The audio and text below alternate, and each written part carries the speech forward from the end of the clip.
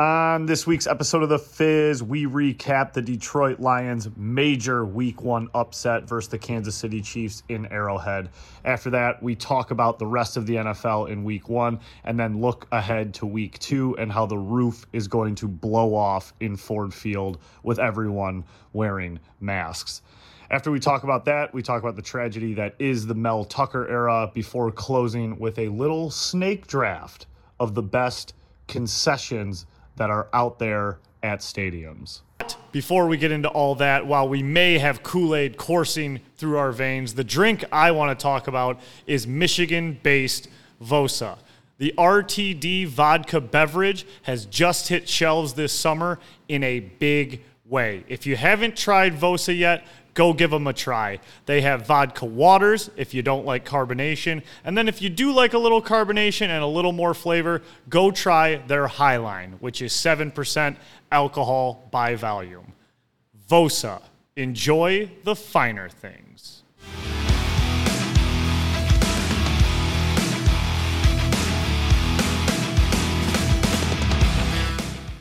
Hello and welcome to episode 115 of The Fizz. Thank you all for being here. I really appreciate you guys tuning in and listening. It's me and the Chan Man today, and boy, are we excited to do this episode, especially after what happened last Thursday. Channy, how are we doing? We're doing great, Frank. We're obviously missing the third amigo here today. Ice Cold Brew Lou down in Dallas, learning how to hang Christmas lights. So good luck to him. I don't know why you have to fly halfway across the country to learn how to put up some lights. But nonetheless, Ice Cold Brew Lou is a man of adventure, and he wouldn't ever pass up an opportunity to get on a plane and go halfway across the country. No, not at all. And I'm going to give him the benefit of the doubt and say, number one, he saw what Dallas did to the Giants on Sunday night, and he knows that we have Dallas on the schedule later this season. So he's laying groundwork.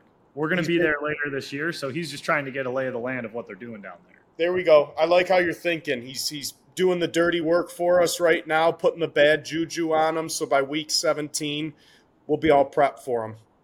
Yeah, no, he's very He represents himself better on this show when he's not on it. We help him. Oh, man. So, good weekend. Had a weekend with the boys up north. Probably my final up north golf weekend of the summer. Crazy to say that it's already the end of the summer. But had a good weekend with the boys. Celebrated one of our best buddies' bachelor parties. So got away in the middle of the woods. Literally no service at this place. We only had Wi-Fi, so couldn't take calls, couldn't place calls, kind of just in the middle of the woods, disconnected with 20 guys here for the weekend. So good weekend, and it really felt like it wasn't summer anymore. The weather, football, it just felt like it's fall. So it was almost like a changing of the guard, and this was the official first weekend of fall. What'd you do this weekend? Yeah, well, absolutely. I remember, texting you a few times and getting some green bubbles. So good to get away.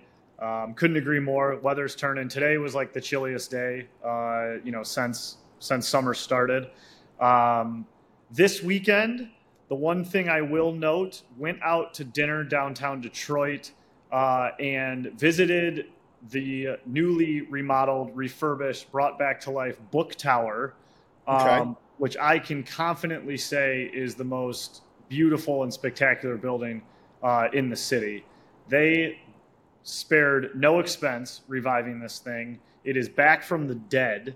I walked through it when it was abandoned like 7 years ago, and they have redone it, and it's absolutely immaculate. We ate at the French restaurant there called Les Supreme. While this is a very gritty show, I can clean it up every once in a while. And that restaurant rocked. Service, ambiance, even the price tag at the end of the night, I was very pleased with. Normally downtown, like we say, you spend a little more, you eat a little less. This one, I was absolutely happy with the bill at the end of the night. Les Supreme, downtown, Book Tower. If you need a date night, that place rocks. I can't say enough good things about it. So is the Book Tower the same place as the Book Cadillac? Or are they in the same neighborhood? Or well, okay, so my dad said this. I'm going to Google this because he was like, oh, are you talking about the Book Cadillac? And I just always called it the Book Tower. So I just want to – so no, the Book Cadillac is the hotel, right?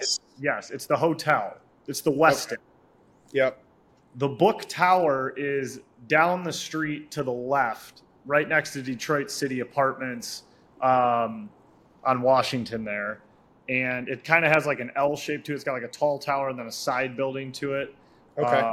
But it rocks. So if you get a chance, go check it out. It's beautiful. Detroit architecture brought back to life. They kept some of the old, made some of it, a lot of it new.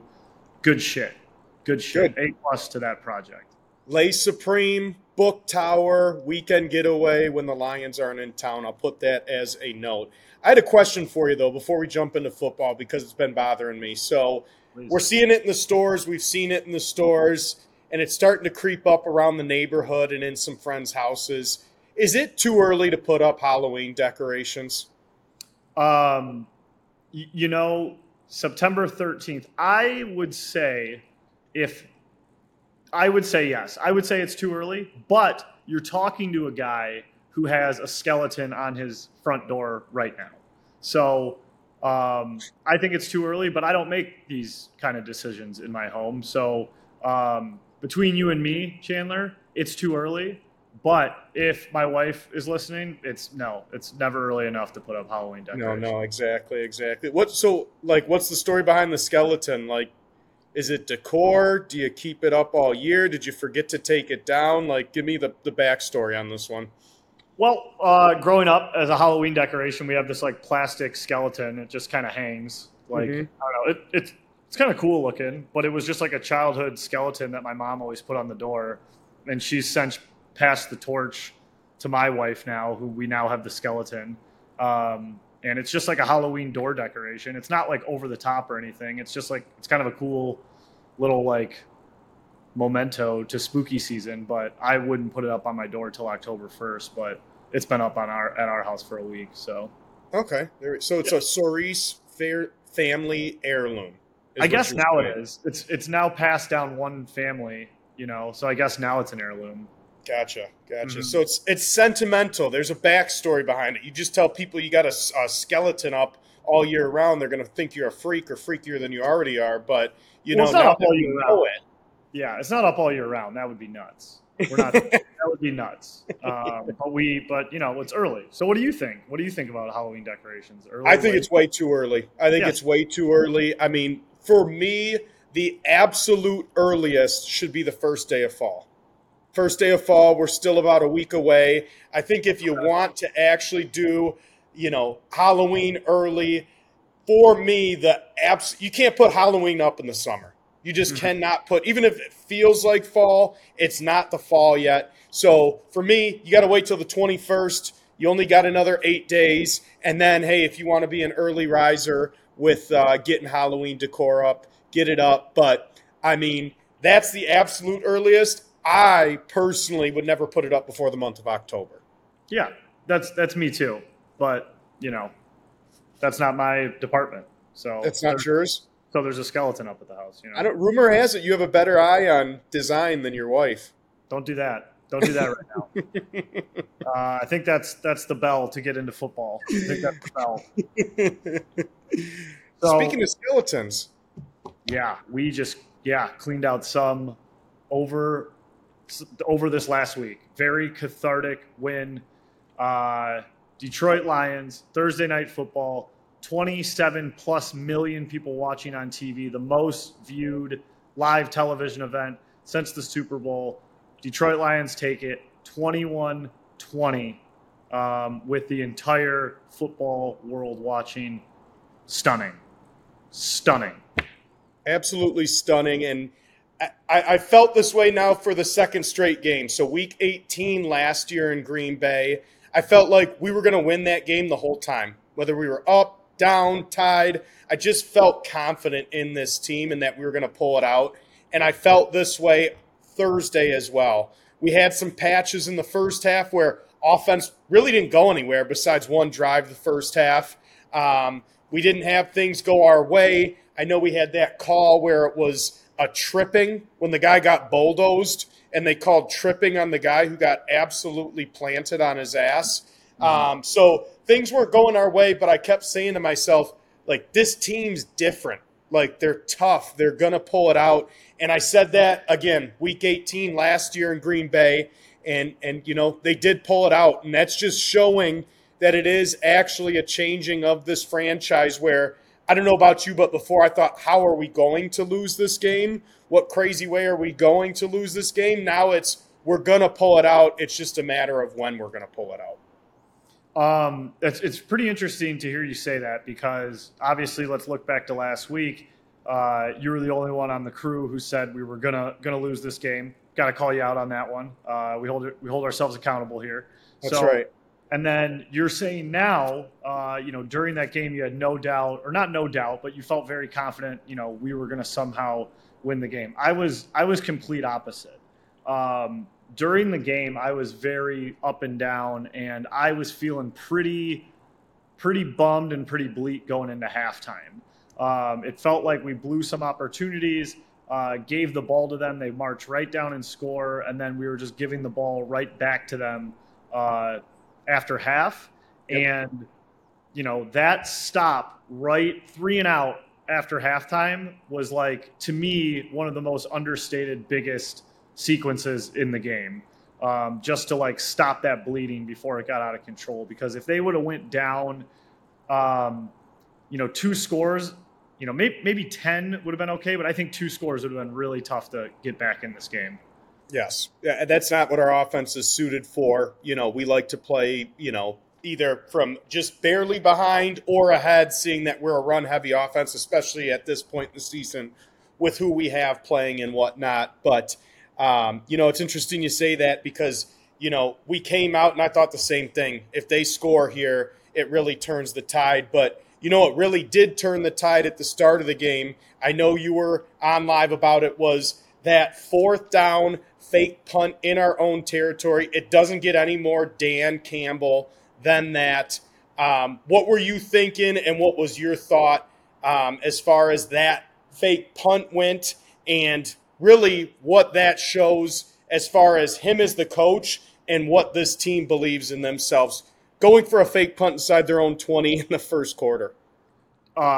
Dude, no bullshit. Head to toe, I have chills right now. Just even you saying all that, like, no joke. Head to toe chills thinking about it, because, like, number one, I don't think any one of the 27+ million people watching that game called that. I don't think if you tell me someone called that, I will call bullshit. It was the second Lions drive of the game. It was the 3rd overall drive of the game, and it was after a Lions 3 and out, and they were on their own 17 at 4th and 2 in Arrowhead early in the game versus, versus the best quarterback in the entire world. No one in the NFL, no head coach makes that call besides Dan Campbell. I don't care what anyone fucking says. Dan Campbell's the only guy that makes that call. And It's one of those things where I know no one in the world knew it was going to happen before, and then he does it, and you're like, holy shit, I kind of forgot how nuts he is. So What it said to me was, number one, Dan Campbell is true to himself. All the going for it on 4th down and risky plays last year was not gimmicky, just because we were like a half bad team for half the year. It wasn't gimmicky shit. This is how he coaches. And number two, it's just like, it fully embodies the identity of the team, which is this fearless trust that we are a completely new team. And we're never going to do what everyone thinks we're going to do, whether that's in the draft, whether that's signing players, whether that's plays on the field. I mean, it fucking rocked. That rocked. And then on top of that, to march all the way down and score, because who cares if they do it and they have a turnover, they go 3 and out the next 3 plays. Right. They went down, they scored a fucking touchdown for the first touchdown of the NFL season of anybody. So that's, obviously I felt very strongly about it, but I thought it was fucking incredible. Yep. And, when they marched down, a lot of ARSB, we toted them highly here preseason going into this game. I mean, that was probably – I know we had a lot of good performances on the team, but for me, just him with how depleted our core is, how he was the center of attention and still got open. He was the center of attention, scored a touchdown. He was the center of attention, made big plays. I think that was my highlight. If you had to highlight an individual, obviously there's a couple other you could choose from, but ARSB just showing out and talking that talk. And I feel like he's even becoming more and more of like the leader of this team. Yeah, he's that dude. I mean, 3rd and 6 from the Chiefs' 9. I think everyone in the world knew we were going to ARSB. He catches the ball a little bit in traffic, breaks a tackle, finds the end zone. 6-0 Detroit. I mean, he's that guy. He's that dude. And everyone's looking at him, and he's still that dude. Yep. I thought another, if we're handing out that dude awards, David Montgomery, absolute awesome. Bell cow workhorse. He was in the division with Chicago, but I wasn't watching Bears games that much. He's a lot more shifty than I thought. He has way more shake than I thought. I thought he was a true head down, run through you, which he can do, but he was dancing a little more than I thought he did. Yeah, he has a little bit of speed, and I was a little surprised by that too. But to your point, 21 carries, 74 yards. I mean, he just kept it inching down the field. I don't think he had a run longer than 8 yards. But to just always give us that 3, 4, 5 yards, put us in 2nd and 6, 2nd and 5. I mean, that's the shit you need to be a successful team, and a successful team with this offense where you don't have the firepower just yet in there. You can't be behind the chains. And to get those 3, 4, 5 yards on first down consistently from him, I thought that set us up perfectly. And I think you maybe wrote a blog, I thought I saw it on the website, about how Montgomery signing was absolutely the right call over Jamal Williams. And I think that stands true even more so after week 1, not just because of what Montgomery did, but because of what Williams didn't do in week 1 as well. Yeah. I mean, Williams put his heart and soul into the team. That was great. All fine and dandy. The anime shit got weird for me at the end. It was like he went to New Orleans, and I was like, now it's all kind of weird, isn't it? Like when he's not on your team, you're kind of like, well, now that's a lot weirder than I thought. Yeah. But yeah, I mean, truly, I didn't want the Lions to pass the ball in the second half. I just wanted them to keep running because I felt like Montgomery was picking up no less than 2 or 3 each time. Yep. And he didn't get a ton of touches, but I mean, Jahmyr Gibbs is an NFL player, and you can just fucking tell that guy is actually going to be dangerous. 6 yards per carry, 9 touches in total for him this week. Like you said, they haven't unleashed him fully yet, which I think is smart. They need him for the stretch run. But, I mean, you saw the burst. It was like he hit the corner and hit the hole and was 5 yards upfield before anyone had a chance to even touch him. So I think he's got a ton of potential. Speaking of young guys, Laporta had a couple good catches early. I think he's going to get more in the mix as the year goes on. And we had some fun with them. I'm glad Ice Cold Brew Lou isn't here, but Brian Dawkins Branch with a huge play in the second half, taking that pick 6 to the house.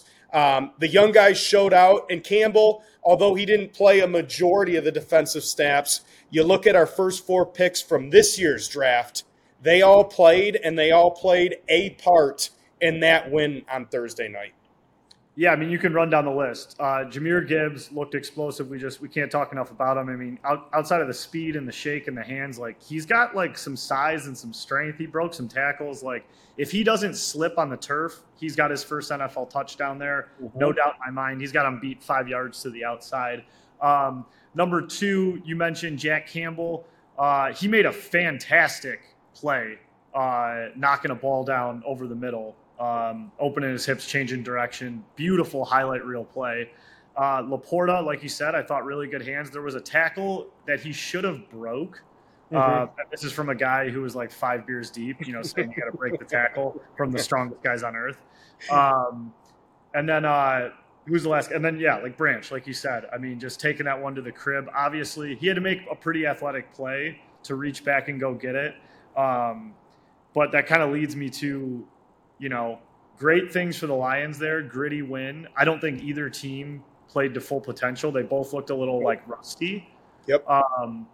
And the Lions got breaks that they shouldn't have got. Like, I truly believe if Kelsey's in that game, I hate to say we would lose, but that's a completely different game. I mean, how many times do you see Mahomes extend a play, scramble around, and then he finds Kelsey just sitting on an island 15 yards down the field? Yep. And he was doing that, but they were slipping through his receiver's hands. Yep. Yep. And they had, 3, maybe 4 drops. I mean, not deflected balls, not contested, like 8 drops. And I think, 4 were it was like, I'm not kidding, me and you could catch those. Yeah. Now, we probably couldn't sustain the hit and take it to the ground, but we could catch the ball. So definitely agree with your statement. A B, maybe a B- game from the Lions. A lot of things still to work out, but nonetheless, we can say, hey, this could have happened, that could have happened, this person played that. That's football, right? You're never 100%. After week 1, if you're lucky enough to be 100% in week 1, for the rest of the year, you will never be 100% in the National Football League. So good W. Glad we got it. But obviously, a lot of season left. Big game left this next week coming up with a team that's pissed off because they underperformed. I'm sure we'll get into that here in a couple minutes after we recap the rest of week 1. But it's a good start, and it's a start at that. Yeah, absolutely. And just a couple post-game notes from the Lions and just commentary and all of that. Just one thing in the game that I feel like we have to talk about is Juwan Taylor wiggling, shaking, jumping every single play. That was actually pretty fucking crazy to watch. I'm sure there's some phrase for it that I'm not smart enough to know. But it was just so illegal, but he was doing, and so egregious, but he was doing it so much, it became normal, and they never called it. It was mind blowing to watch and listen to Tirico and Collinsworth openly joke about it, and they're laughing and joking, and we're just pulling our hair out here in HQ watching the fucking game. Yeah, it was. I don't understand that one either. But hey, we got the dub, right? That's all that matters. Ski masks come next. Shifted more so into the bigger picture from week 1. Obviously, a lot of big storylines from week 1, starting with a team that I thought was going to win the AFC East and a former foe. Aaron Rodgers goes down, tears his Achilles, possible career-ending injury. I know you had a lot to say about it. I know you had shared his interception to Kirby Joseph maybe 75 minutes prior to that. So what's your thoughts overall on it? You were not on the Jets bandwagon. Obviously, they're going to be way better with Zach Wilson, so you can change that thought at any time. But what are your thoughts on the whole situation there? Yeah, so, Rodgers goes down. I post the vid. Yeah, it's fine. So here's the deal. I'm never rooting for injuries. I'm never rooting for anyone to get hurt. Rodgers has, really disrespected the Lions over the year. He's a cocky guy. He's going into the season. He hurts his leg. I post one of my favorite highlights of Aaron Rodgers ever, where I was at that game in Lambeau, and Kirby Joseph picks off his last pass as a Packer, and maybe as an NFL player. So that's what that post was about. It was like, hey, he's down with maybe a torn Achilles. I want everyone to remember that his last pass in the NFL was an interception to the Detroit Lions in Lambeau in Joseph. That's not celebrating an AFC quarterback going down, getting hurt. Nope. And on top of it, even if I was, which I'm not, I don't feel bad for Rodgers. I feel bad for Jets fans for sure. I have a heart. I'm a human. I have nothing against the Jets. I feel bad for the fans. As far as Rodgers goes, 39-year-old guy in rain, millionaire who tears his Achilles. I don't know. I don't feel terrible for him if I'm just being completely honest. It's not like this was J.K. Dobbins, who has missed like 2 seasons of his young career and now is probably never going to play again. That guy I feel really fucking bad for. Rodgers has had a great fucking career. He's a Super Bowl championship or champion. He's an MVP, and he wanted to roll the dice one more year in New York. And you're 39 years old on arguably the worst turf in the NFL. So that's my defense of me posting the video there, I guess. But the situation for the Jets fucking blows. Like I said, I feel bad for fans. I am also bummed because I wanted to see how it played out. I really am. Like, I wanted to see what happened. I didn't think they were going to be good, but I wanted them to prove that to me. Now, all of that is in the wash. And I'll tell you one thing. Watching that game, you watch that game and you say, man, all the Jets need is a quarterback, and they'd be a really good fucking team because they looked really good outside of the quarterback position. Yep, I thought they looked really good, and as you and I had predicted last week, we thought the Bills were going to be a little flat this year, and they did come out flat. It's almost becoming a trend with Josh Allen. I mean, he's a turnover machine. In his last 2 seasons, he has more turnovers than games started. So he's averaging over a turnover a game. And again, just carelessness. He couldn't put up more than 16 points. He couldn't beat a Rodgers-less Jets team. He couldn't beat a team that had the wind taken out of their sails. I know you said it. I echoed the same sentiment.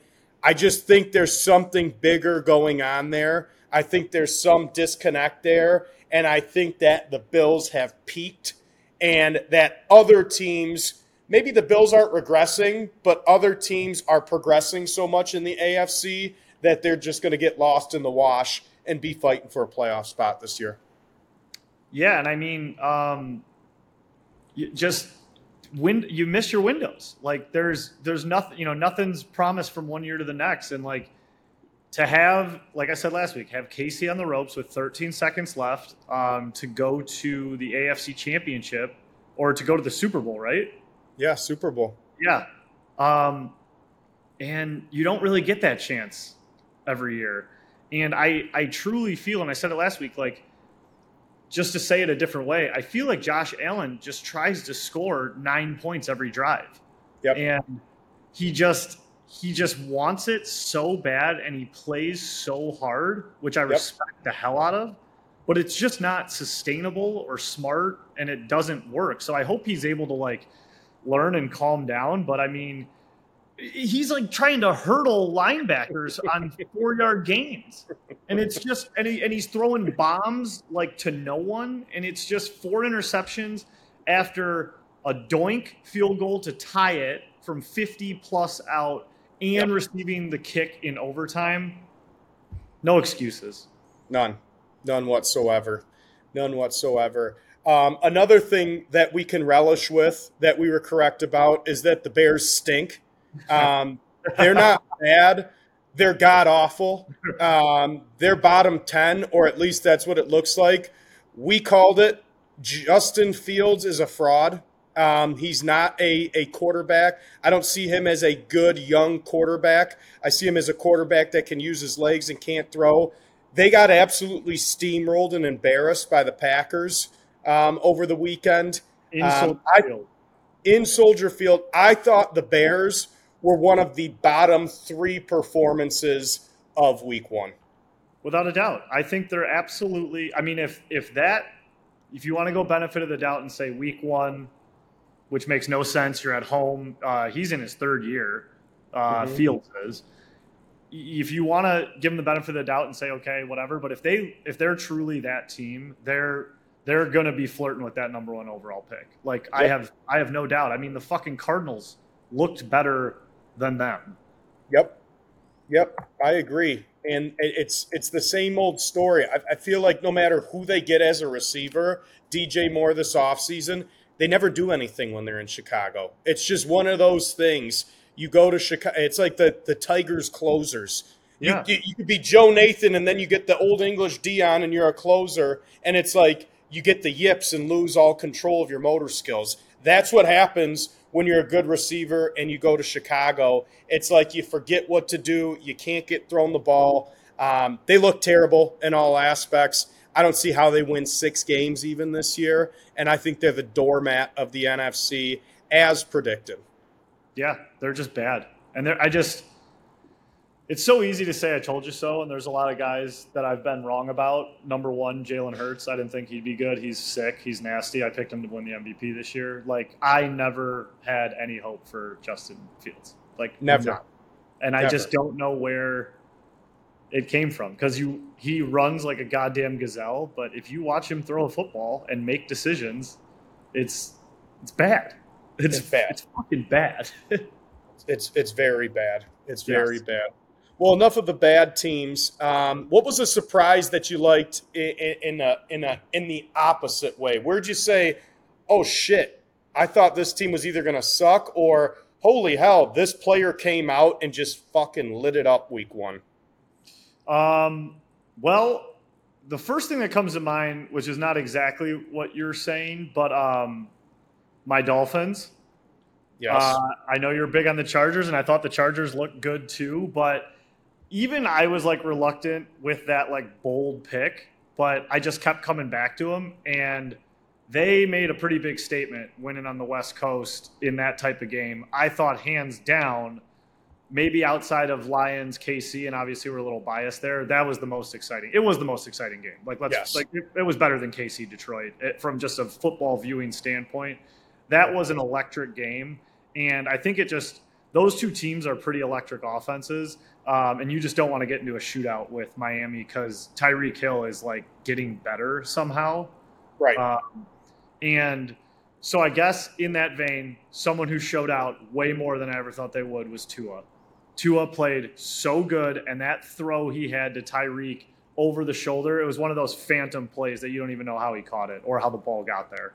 Right. And much like you were with Jalen Hurts, that's how I am with Tua. I don't believe him. I'm not going to give him his crown yet or say he's made it, but I just don't see it with him. But hats off to him this week. Played a hell of a game, made the plays when they needed it, put some long balls up in the air on the run that were right on the money. He played about as good of a game as you can, and he won that game for the Dolphins at the end of the day.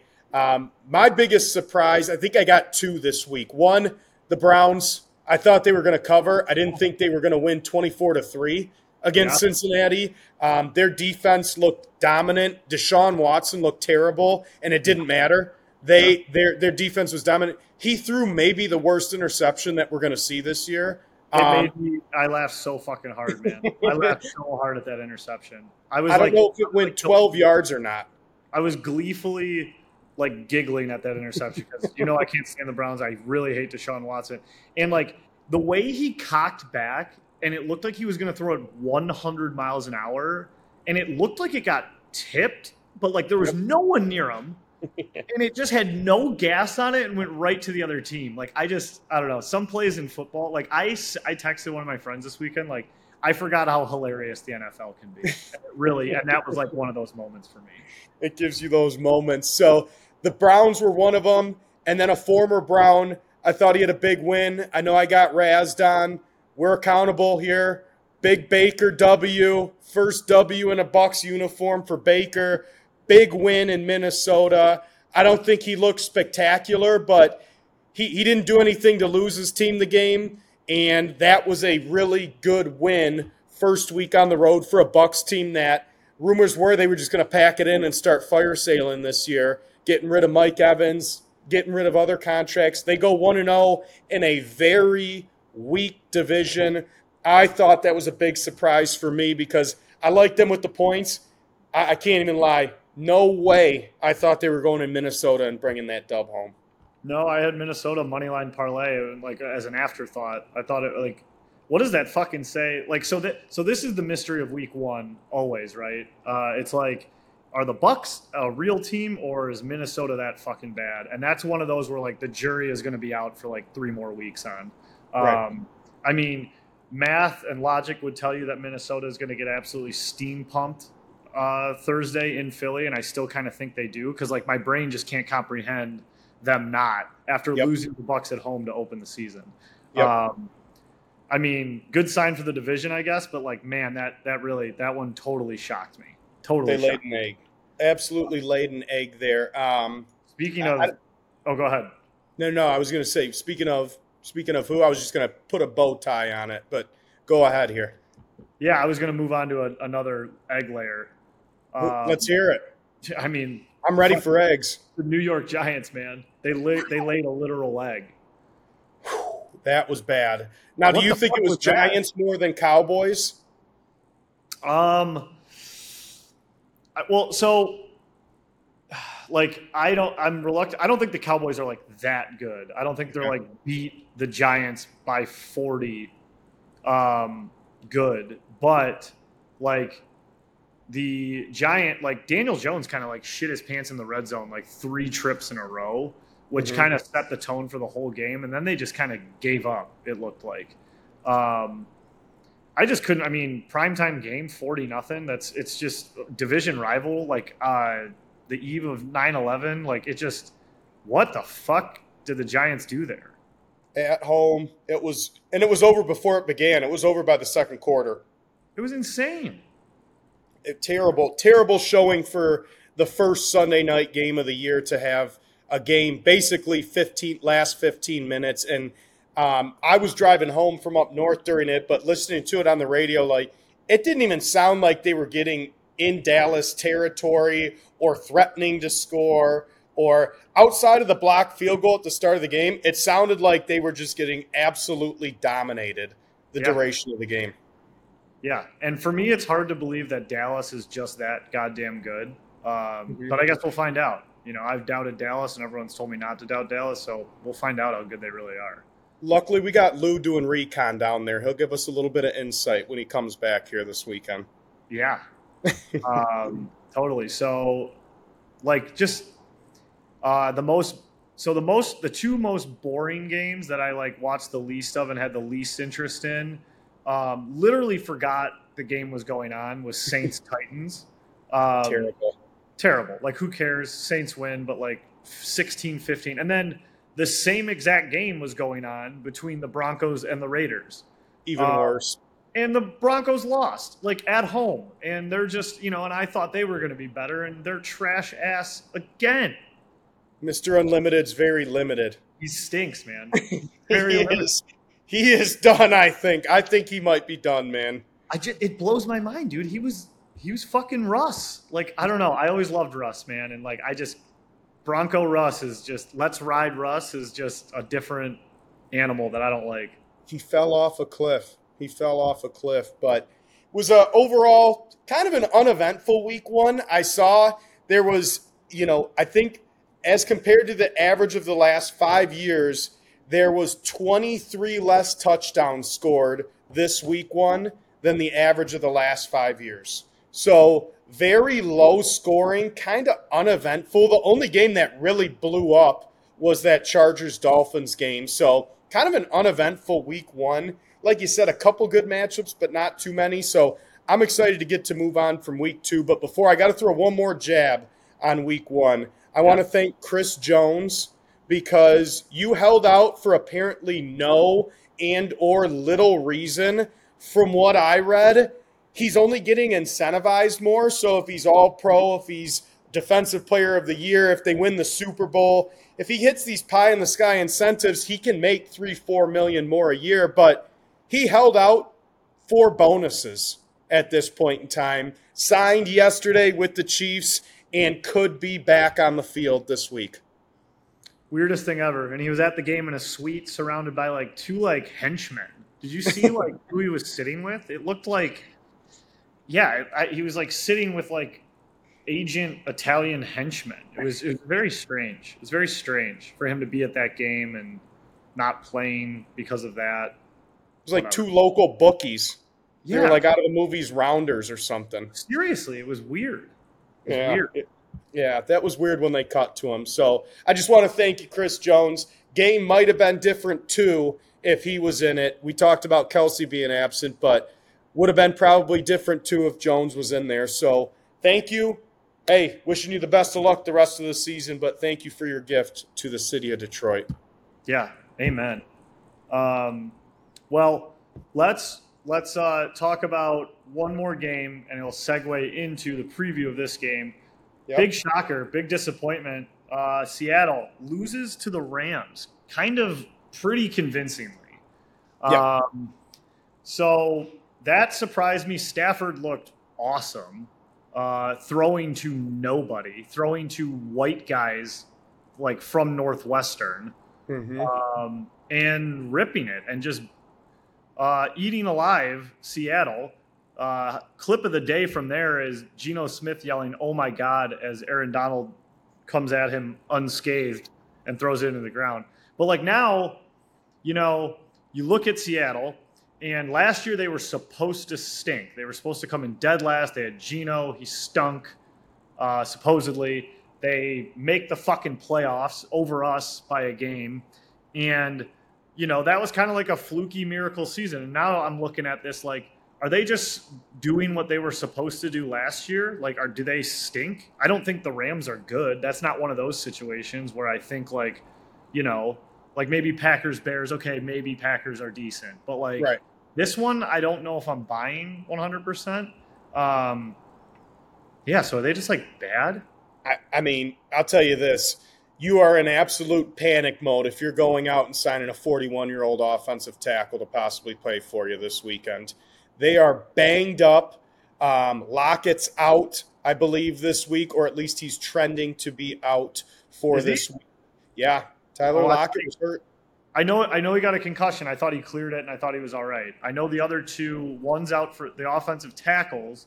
Yes. One of them's on IR, and then the other one has like a bad toe injury. And they signed exactly what you just said, 2 practice squad guys. Yep. So it's going to be difficult this week for them. I agree with you. I think maybe this is the true Seahawks. I guess we'll see. A lot of time left, but we know with no offensive line, you're not going to go anywhere, no matter how many bells, whistles, offensive skilled players that you have. And Geno Smith's not a good enough quarterback. He might be a good quarterback or an average quarterback. He's not a good enough quarterback to make up for the lack of an offensive line and or protection. So I don't know. We've got a lot to discuss coming up to week 2. I know you kind of previewed it on the Instagram yesterday, but we have a big Sunday prepared for the boys at Champaign here, huh? Oh, we absolutely do. We absolutely do. So the boys, hold on one second.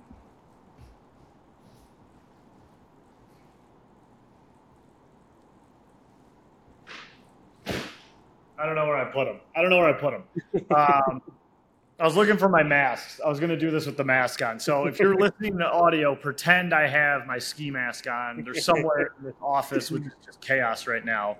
But C.J. Gardner-Johnson, after the big dub, pops the mask on, says brand new or not the same Detroit, and he calls for everyone to buy a ski mask and to wear it at Ford Field. This is fucking nuts. And they sold out everywhere. Amazon sold out. Walmart's back ordered till October. 65,000 freaks on Sunday. You, me, Ice Cold Brulu, and our producer Mike are all going to be sitting together wearing masks. It's going to be the most insane Ford Field atmosphere maybe ever. I know the Monday night with the Jets was insane. That immediately got squashed and put away. Other than that, I'm trying to think of a game where the Bears Monday night, Javid Best had that big run. Yeah. But this one is going to be just fucking bonkers. It's electric. I almost feel like going into it, just from people that I'm talking to, going to the game, people around the city, people who are just generally Lions fans, like it almost feels like a playoff game. It really almost feels like that's the atmosphere we're taking into it to like, we've seen it on the road the last 2 games. We had a chance to make the playoffs last year. We won, but that was on the road. We start the season off against the defending champs on the road, albeit shout out Lions Nation. There was a lot of Honolulu blue sprinkled in to Arrowhead last Thursday. Tons of Lions fans. Shout out Lions Nation. They showed out for that. But this is the first one we actually get in our backyard. And I just feel like everyone's ready to explode. I feel like There are going to be a ton of false starts on Seattle. There's going to be that big Dan Campbell decision where everyone erupts. We don't know what it is. Is it a reverse pass? Is it a fake punt? Is he going to onside kick to opening kickoff? Like, he's going to do something crazy that's going to get the crowd into it and let them explode. I'm excited. I know the crew's excited. Just talking like a little bit more about the game. Like, what are you looking for? What are you looking forward to? And I guess overall, like, what's your prediction? Because, again, I wrote down the quote here. We hold ourselves accountable here. That's what I was told when I picked the Chiefs. And if I do remember correctly, maybe we can have Mike find the audio. Oh, yeah, Frank said last week, I don't know what's going to happen, but after week 2, we will be 1-1. Whatever happens week 1, we will be 1-1 after week 2. Yeah. So I'm going to let you take the floor, Frank. Yeah, I've been thinking about that. Since we won and I saw the Seahawks play the Rams. The beauty of this business is you can just say whatever you want from week to week, and nothing matters. No. But I'm not gonna act like I didn't say that. But after doing a week of research, it is hard for me. So part of my brain says this is a trap because the line is 5.5. And it looks small, and we're coming off beating the defending champs, and they're coming off literally beating like the last place or losing to the last place team in their own barn. All the math, and we're at home, all the math adds up that like it would make no sense for this line to be 5.5, just 5.5. It should at least be 6.5, if you ask me. And truly, I think it should be like 7.5. Yep. So all of that in my gambling brain says like this is a trap.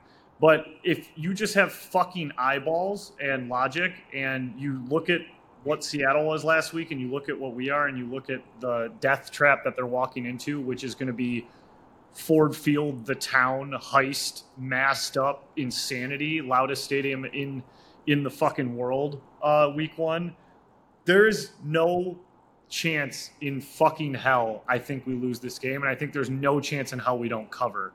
I don't see a path for the Seahawks victory unless it literally looks like that Carolina game from last year and Kenneth Walker decides to Kenneth Walker us like Michigan State style. And obviously there's a little bias there because I love KW. So that's the only hope I have in this fucking team. Like I don't see it. I agree. I just don't see it. I said it earlier. This team's different. It feels different. Like they're motivated. They're not letting their foot off the gas. They got a team coming in this year who, A, knocked them out of the playoffs last year. I'm sure that's bulletin board material. B, knocked them out of the playoffs not only because of Week 18 last year, but because they came into Ford Field last year and beat us earlier in the season. There's a lot of motivation. Did not punt, Channy. They didn't punt. We didn't force a punt last year. You're telling me that that's not bulletin board material for that entire defense? Hey, you didn't let the team 100%. Didn't punt with a team without either offensive tackle against a team who's rotating 7 to 8 guys on their defensive line. I'm not kidding. I don't want to say he's got the best motor I've ever seen. Hutchinson has a top 5 motor that I've ever seen. I've never seen a guy work harder every play from snap till whistle. The guy's running from sideline to sideline, double spinning. He's like chugging and like his like head's nodding and everything. Like they are ready. The D-line, I think, is going to absolutely dominate this week. I expect them to jump out to a lead. Seattle has to try to throw. With that, they're not going to have the protection that they usually have. I get what you're saying. It looks weird. 5.5 just doesn't look right. It seems low. With that being said, West Coast team coming to the East Coast for a 1 o'clock game.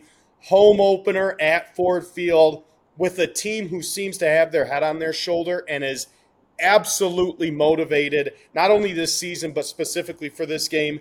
I just think it's going to be a beating. I see a 2 to 3 touchdown victory for our Detroit Lions. Yeah, and I hate to just look at the obvious and say that, but I don't know how you can think anything else. it's going to be so goddamn deafening and crazy in that stadium. Yep. They're going to feed off that so much. And you asked me what I'm really looking forward to.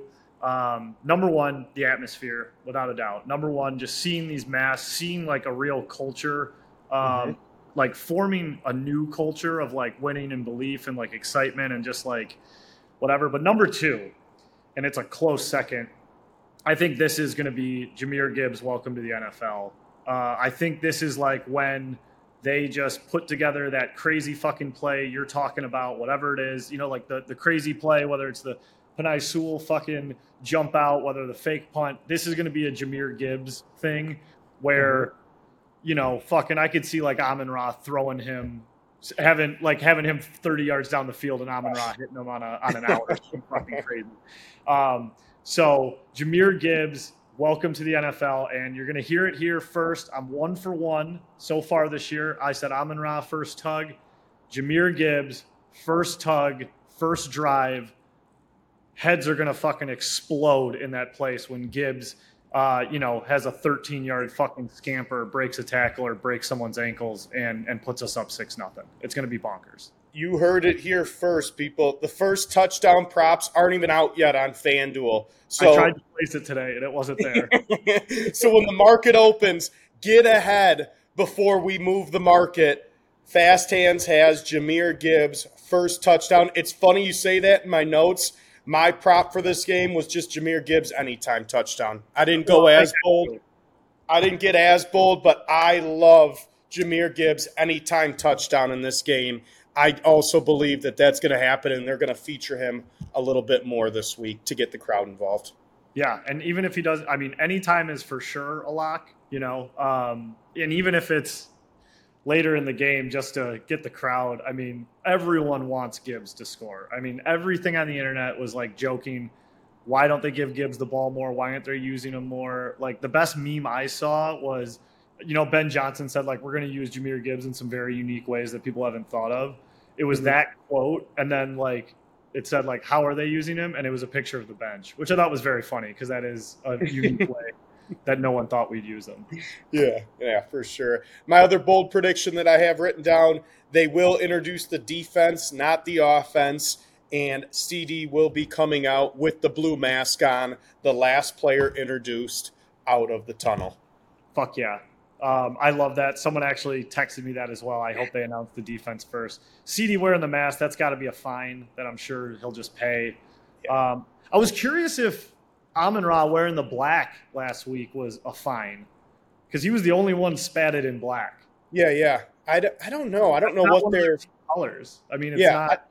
I don't know what their rules are with that because he did have a ton of black on. Mm-hmm. I bet you he just got fined. Yeah, they don't care. They don't. That's the new attitude. They don't care. They're wearing whatever. Yeah.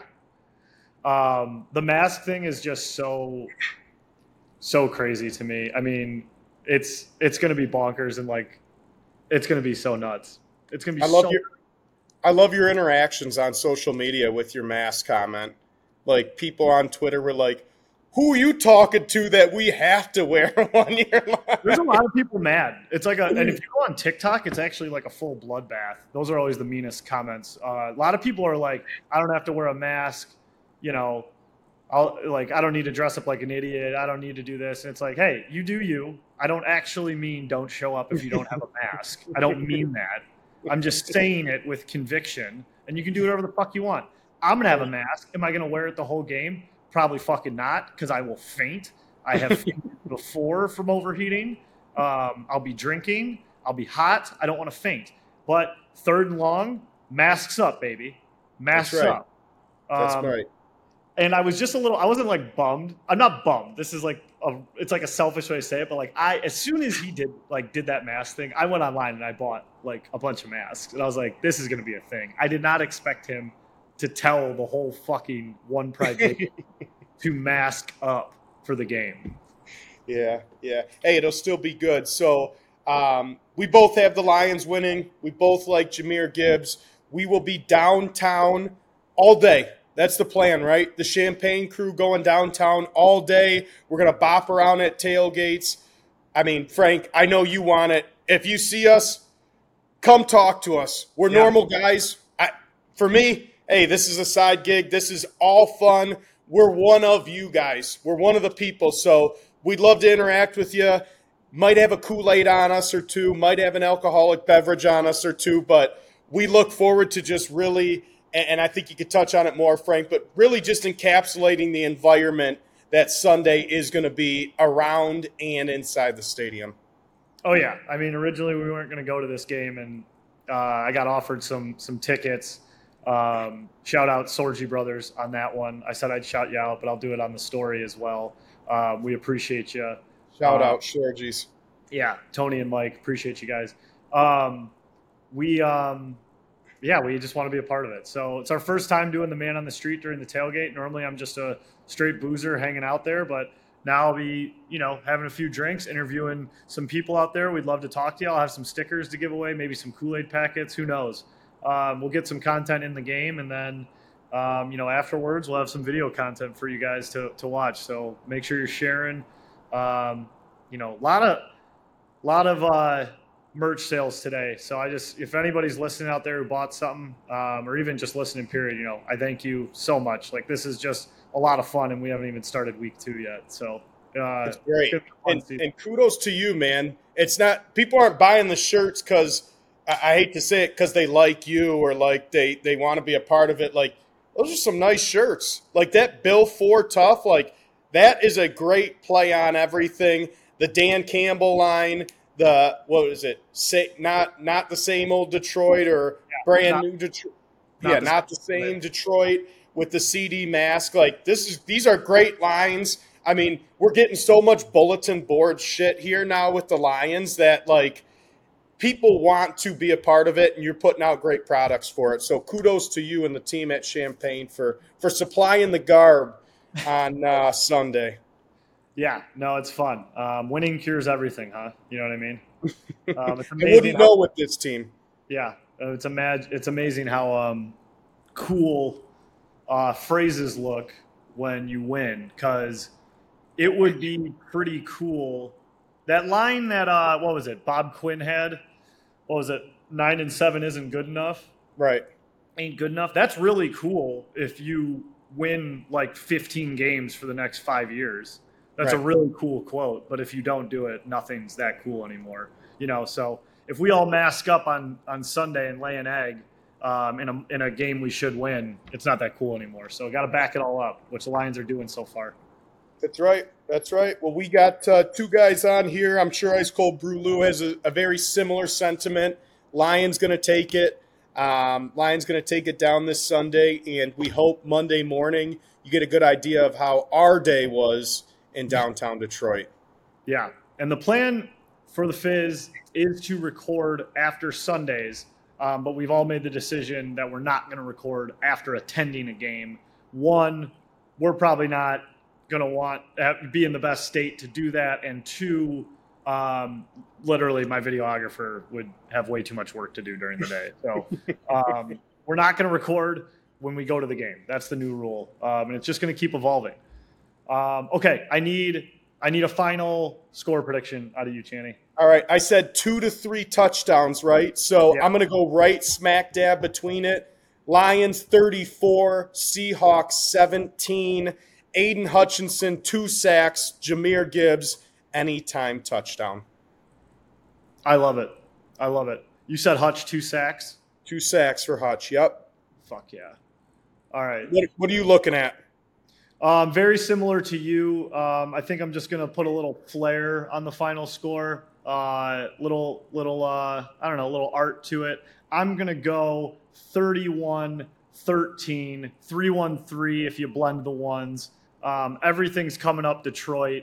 I want to be up 17-0 after the first quarter, and just have it turn into a party, and everything's fun after that. But still an NFL team. It's any given Sunday. I am talking way too far in front for a game that does, on paper, if you just had team 1, team 2, it looks like a trap. But I'm going 31-13. I would be pretty damn shocked, as I'm sure everyone else would, if they did not pull this one out. I agree 100%. And although we're not doing the Fizz, we got the content, and keep an eye out. We should be having some updates throughout the day as well as things happen, much like you did last week. I'm sure you're going to put on some great content for us, whether big things happen at halftime, whatever it may be. But keep an eye out this weekend. If you're not fortunate enough to go to the game, you're going to feel like you're at the game if you're following Champaign. Amen. Should be good. All right. So we just did our full NFL recap, Lions look ahead. Let's get 2 picks. Yep. Each of us for the week. Yep. Yeah. So I'll let you lead off. Go ahead, Chan. All right. I'm going to start it off. Now, I usually don't do this. A, because I don't like big spreads in the NFL, and B, because when it looks too easy, it seems to be too easy, and you have to go with the other team. But on this one, I ripped on them earlier. I don't think they're going to be great this year, but I like this spot. And I'm talking about the Buffalo Bills hosting the Las Vegas Raiders, laying 9.5. West Coast team playing an East Coast team early on in the day. That's factor number 1 as to why I like this one. Factor number 2, Bills played like shit last week, plain and simple. Factor number 3, Jacoby Myers hurt for the Raiders. Raiders didn't look that great last week, eked out a win. I wasn't very impressed by them. I think the Bills are going to go off in this game. I think they have a 5+ touchdown game. Give me the Bills minus 9.5 at home against the Raiders this weekend. Okay. Yeah.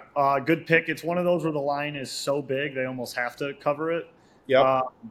And one thing I did mean to do before we got started, and a little awkwardness on the order here, so I do apologize. Wanted to recap what we did last week. So last week, the whole crew went 1-1 except my dog Hank. He picked Dallas, which was the lay down bet of the week. So shout out to my fucking dog. If you guys don't know what I'm talking about, every Sunday, 10 a.m., you're going to have a betting show with me and my dog. And then I feature the picks from Channy and Lou on the story.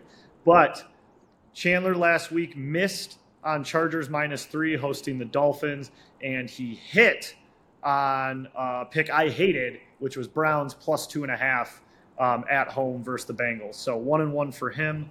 On my end of things, I used the same logic Channy just used, but with the Steelers. The line made no sense to me that I thought it had to make sense. It made no sense.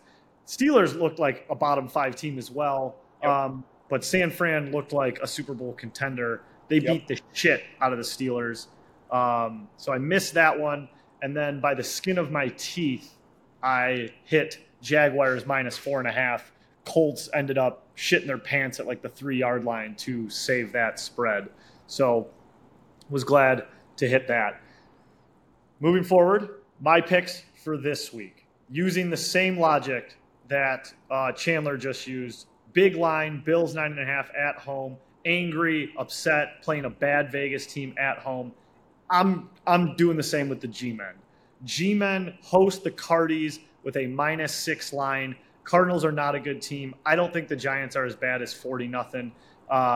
And if you get embarrassed that bad, you normally want to kill someone the next week. So I am going to take the Giants, the G-Men, -6, hosting the Cardinals this Sunday. So I believe they're playing in Arizona. No? You're probably right. So does your pick stand? Yeah, it stands. It stands. He's keeping it. All right, he's keeping it. That sounds good. So I think getting away from their own fans actually might relieve. I'm gonna spin zone it. Getting away from their own fans actually might relieve some pressure after a 40-0 whopping. You know. Here we go. So you've got the Giants. I've got the Bills. It seems like we're going with favorites. I'm just going to stay on this favorite bandwagon, and I'm going to go with everyone's favorite theory, the up-down theory. And I bet against this team last week, and I'm going to bet with this team this week because guess what? They're my Super Bowl champs. I'm going to go with the Cincinnati Bengals hosting the Baltimore Ravens. Cincinnati -3. They looked terrible last week. They couldn't protect Burrow. They couldn't get anything going on offense. They played sloppy. It seems like they were just kind of hung over. I think this week has their attention. The Ravens are coming in town. They know what they bring. They've had a lot of battles with the Ravens the past couple years. They're going to be ready, and they know that the chances to make the playoffs drastically decreases if you go 0-2 as compared to 0-1. Bengals have been in these types of games. Bengals know what they need to do. Chalk me up. I'm writing on a chalkboard this week. Give me another favorite. The Bengalis -3. Okay, Bills and Bengals, 9.5, 3.5, or 9.5 and 3. Yep. Unlike Channy to have those type of picks, so that's very different. It is not unlike me to have those picks, though. And as much as I'm looking at Houston +1 versus the Colts, there's too much shitty football and too much chaos there for me to even want to touch that game. I'm going to keep this one simple. I don't think the Rams are any good. I think they had a great week versus the Seahawks on the road, but now that was a game they weren't supposed to win. They're feeling happy. They're going into San Francisco, who looked like fucking world beaters. San Francisco is having their home opener. I had this line at 9.5, and it's at 8. So to me, I want to jump all over it, and it's one of those where like 8, it's just it's too big. They got to cover. You know, the 7 is not going to scare me or anything like that. I think San Fran dials up a defense that the white guys from Northwestern can't handle. Stafford forces a throw he shouldn't, and Brock Purdy just steadily beats them down. I got San Fran -8 in Candlestick. So we're chalky. We've got 4 favorites this week. 2 of the biggest spreads, 2 out of the 3 biggest spreads this week, we took the favorites. So Champagne's all chalk this week. That's how we're riding it. We know what happens early in the season. The sheep win early. Vegas gets cracked. Take the favorites. Take the easy picks early on. Yeah. And let's be honest. The pick this week is the Lions, -5. Well, right. We only can't pick do that. Yeah. Yes, that's the pick. Yes. And the to be honest, the Eagles tomorrow are -6.5 at home hosting Minnesota. Or today, if you're listening to this on Thursday, which is something I also love. Little money line parlay. I'm just gonna say this: money line parlay. If you're listening to this on Thursday, Eagles money line, Lions money line. If you have patience enough to wait through the weekend, it's even money. It's even money for Eagles, Lions money line. That's wisdom. That's a 2-unit. That's a 2-unit from Fast Hands there. So I like it. I like it a lot. That'll be for the early listeners. They get that little deal. There we go. What was the other thing you said earlier about the listeners that listen on Thursday? I thought we had something earlier in the podcast where you got a little nugget if you listen to it on Thursday, but I don't know. We'll figure it out. Bad memory. That's our NFL talk for this show. I want to briefly touch on – I want to bring the show down here. Not because I want to. I don't want to do this, but I feel like we're all Sparties on this show, and if you don't talk about it, it's kind of bullshit. You can't just talk about the stuff you like and not the stuff you don't like. So Mel Tucker investigation comes out, or USA Today article comes out. He was, he's jerking it on the phone, talking to a former rape advocate or a former rape victim who now turned advocate that's hired by the school to help out, and she's accusing him of sexual harassment. It's the worst. It's the fucking worst goddamn news thing we could have ever heard. We find out the investigation's been going on since December of last year. And for me, these are my thoughts on it. We are still waiting on all the details, all the investigation to be done. Mel very well could be quote unquote innocent of harassment, and I am very much for the thought process of innocent till proven guilty type deal. For me, though, the fact that we're at this point, the fact that he admitted to doing this, the fact that this investigation's been going on since December, it just says to me that, no pun intended, your head's in the wrong place in general. Like, if you're doing shit like this, you're not focused on the ultimate goal, which is the program. And if you're having to deal with investigations and your marriage is falling apart, blah, blah, blah, I'm not pointing fingers at anybody, but you got to clean up your own home before you can like really focus on taking a program to the next level. And when you're making $90+ million over the next X years, there's no room for error. There's no room for distraction. Mark D'Antonio wouldn't be caught within 400,000 miles of a situation like this because he was so focused on the program and winning. So it's not about innocence, non-innocence, the process, the trial. Mel's got to go because he decided to put other things in front of the main goal, which was, the job. Right. So he's out as the Spartans head coach.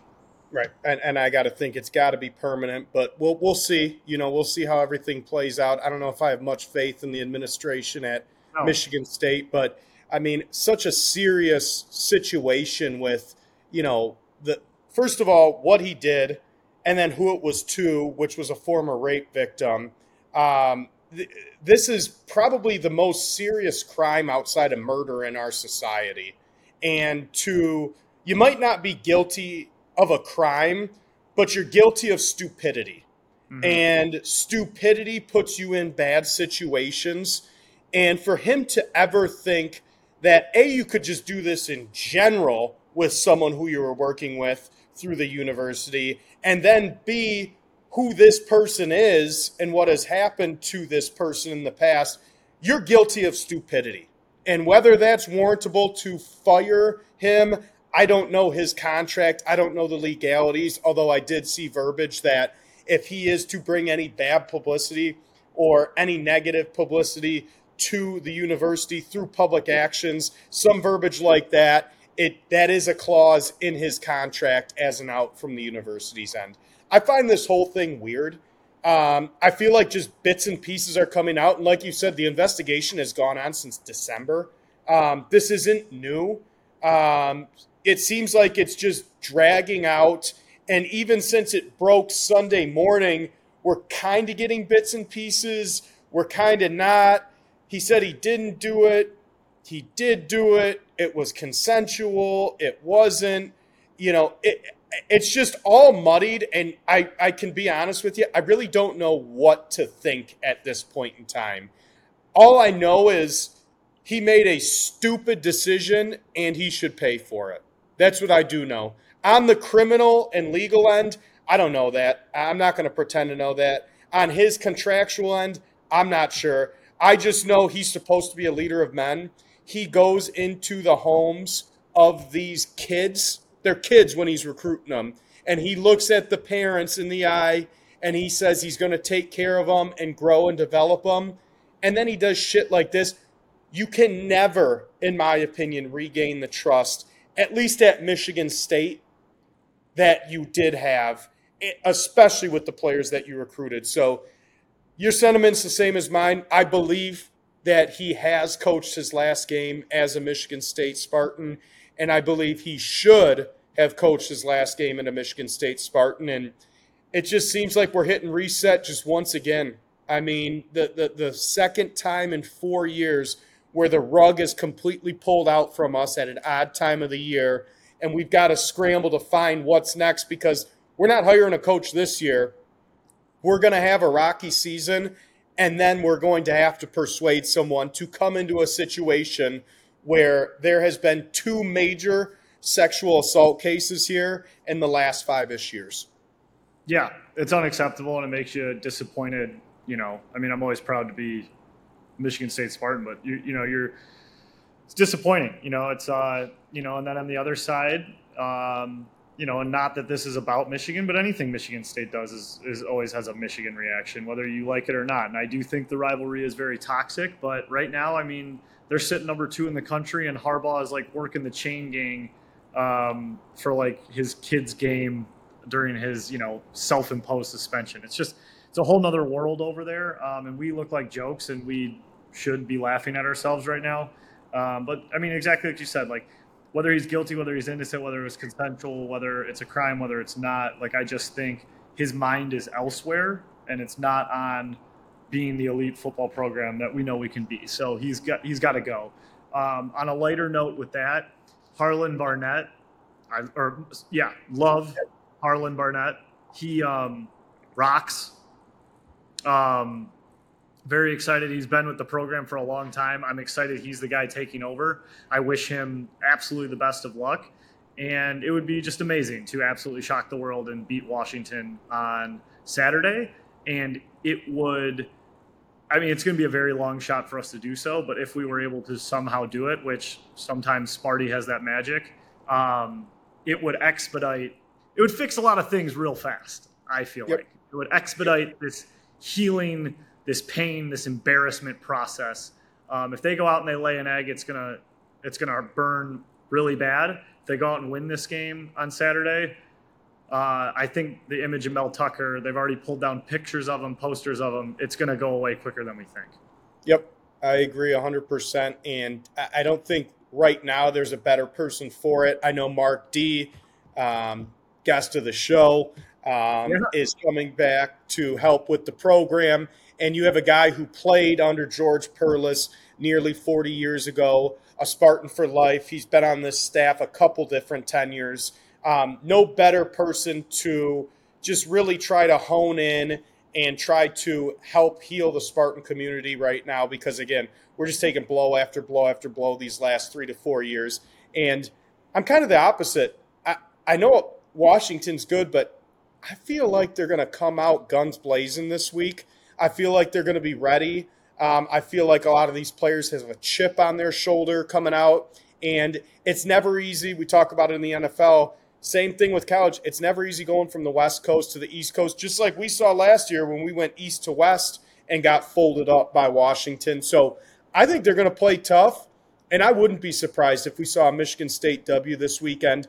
I love them with the points +8, but I think they're going to put out a good showing. I got +16, Channy. You see an +16? That's what I saw, man. MSU. No way. I'm looking right now. Dude, I saw +16. No way.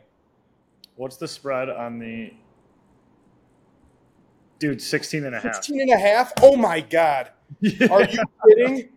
Yeah, it's spooky, man. That's why I was like, we're bigger dogs than – yeah, dude, it's 16.5. I don't know how I saw 8. Maybe they had it. Dude, that is insane. That is crazy, 16.5. That's let me quote our third amigo. Back up the Brinks truck, take it to the bank, and put your whole mortgage on Michigan State. Nuts. Wow. So 16.5. I think they cover that this week, but I guess we'll see what happens. But we're like not good at this serious stuff, Frank. So you want to try to keep it light and put a bow tie on the Fizz here? Yeah, I do. So I'm trying right now. So I was going to jump into over/under, but it looks like I think let me see. Jerry, I know Jerry was very busy today, which I'm actually not making fun of him for. I know he had a lot of shit going on. Did he pay the credit card bills? I don't know yet. That's not my thing. If it's paid, great. If it's not, the business is going to break. I say while we wait for the over/under, we do our little game since we're going to the game this weekend. Yeah, let's do that because Jerry didn't send it. Bag of shit. Maybe he thought we were recording tomorrow or something. I'm trying to think of why. He must have got busy. I don't know. Unless it's in my junk. I don't know why that would happen, though. Let's just take a look really quick. Okay. Gotcha. I'm just kind of shocked. He doesn't normally. The good thing is we're prepped. We got something as backup. We knew this could be a possibility. We know Jerry's hard at work, but we have a backup if over/under is not the game. 9-5. Nope, that's last week's. I don't have it unless he sent it to a different email, which I'm not going to check. So let's jump into what we were going to do. Channy, tee it up. This is your idea.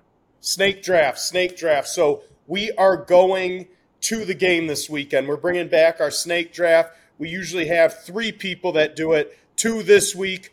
And what's one of the best things about the game once you get into the game?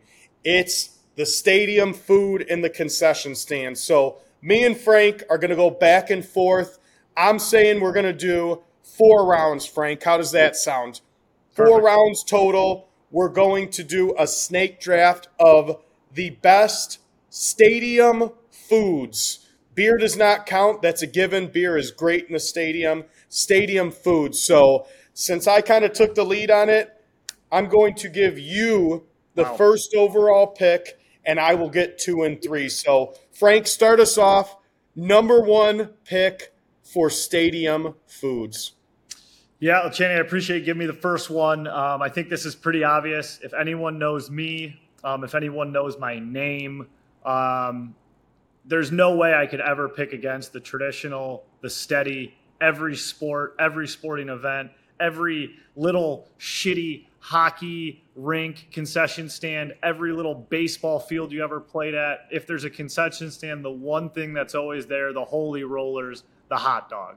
Oh, man. Whether they're grilled, whether they're rolling, I don't even care if you're fucking boiling them in the back of a fucking at Kite Monroe or whatever. The hot dog, something about it at a Wings game, a Tigers game, Lions game, it just tastes different. I can never recreate how good they are at home, no matter how hard I try.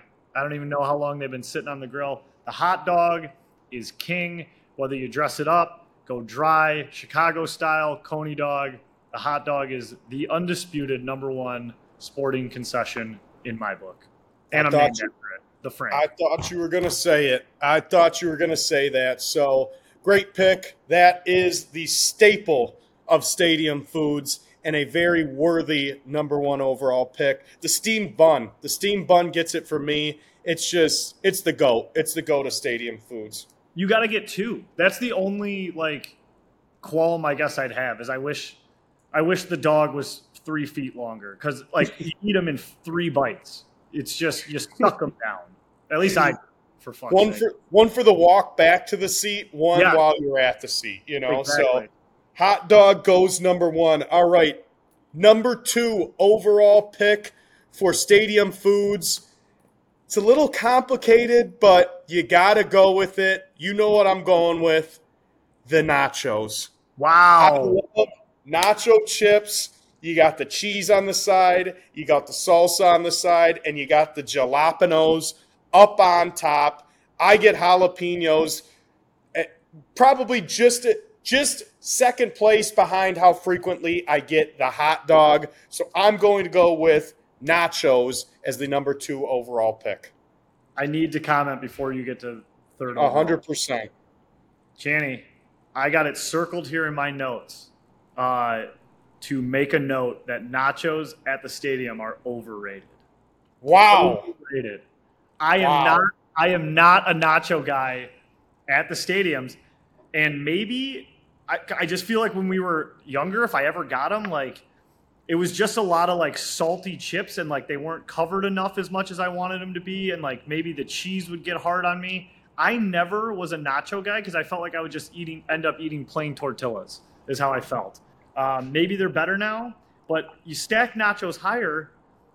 You need to make them wider. They need to come out on a tray. They need to be on a large tray. Sure. I love nachos, but in the stadium, not for me. You got to use 2 hands. There's too much going on. It's on your lap. Sorry. Too hot to handle for you. That's all good. I like the taste of it over the inconvenience of it. So I'm going nachos number 2, and it really doesn't matter where these come in because I get 2 in a row. So I'm going distant cousin of the hot dog with pick number 3. I'm going with the Italian sausage / bratwurst. Wow. I mean, nothing like it. I mean, like you said, it just kind of hits different at the game. You got the Italian sausage, handheld, easy to use, a little bit more girth than the hot dog, fuels you up a little bit more. Love the Italian sausage, so I'm going to come back with Italian sausage as the 3rd overall pick. I respect that. The Italian sausage is always a ballsy pick because you're choosing tube steak, right? And to pick that over the hot dog when you have the opportunity for a hot dog is ballsy. It's ballsy. I feel like, if there's a summer that I'm getting a lot of free tickets, that's when I'd get the Italian sausage because I've done hot dog the last 5 times. So yep. Maybe I'll go Italian sausage. Okay, I respect it. All right, number 4 for me. And this one is more LCA. Comerica Park specific, but the sentiment still stands. And those are the two stadiums I go to probably the most.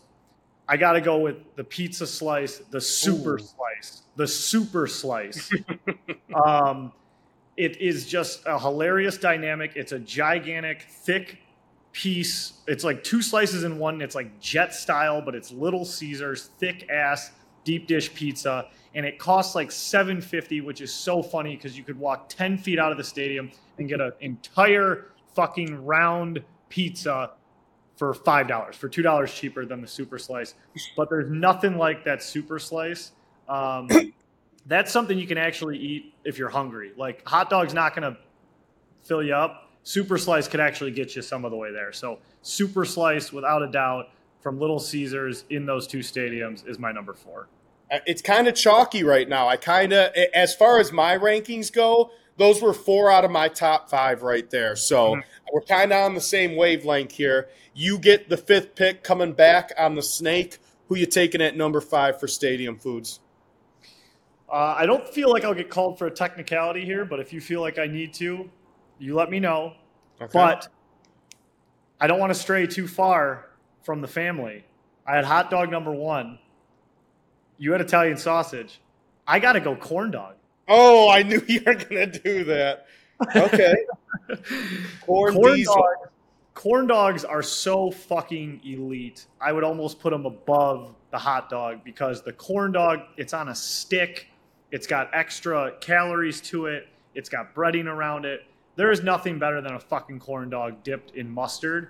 And they are the ultimate stadium food because it's on a fucking stick. There's nothing more American than tube steak with breading around it on a fucking stick. It's the most American food there ever is. Corn dog, number 5 overall.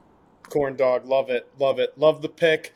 Number 6 overall. So I'm going to go a little risky on my second one here. I'm going to take the one that I think we're all thinking at number 6 here. Let's go plain and simple. Get it at the carnival. Get it at the stadium. Hell, you can get it at Target. Give me the pretzel with the side of cheese. Yeah. Give me the pretzel with the side of cheese.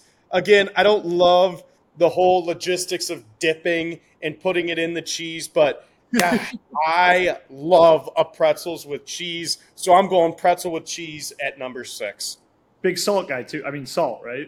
Yes. Okay. Some people like wiping it off. I mean, sometimes you get too much and you got to, but like people who like don't want it on there, I'm like, what are you doing? No, I'm a salt guy, so I'll eat it. I'll give me as much salt as you need to. But pretzel with cheese is one of those staples. And then I'm going to go a little off the radar. I had a couple more we could talk about after the draft, but yeah. I always go back to this one. Okay. And I used to get it at the Palace. You can get them at your local fairs. With the number 7 pick, I'm going to get the cinnamon sugar almonds. I love the cinnamon sugar almonds. They tie them up. It's a little like cone-looking thing. They're easy to eat. You dump them in your mouth. It's a good little sweet tooth. I feel like I only get them, like I said, at the fair or at the stadium. And like I said, it's a nice switch up. I'm like loading up on the sodium with my Italian sausage and double salted pretzel. So I need to kind of bring it down a little with some sugar. So give me the cinnamon sugar almonds at number 7.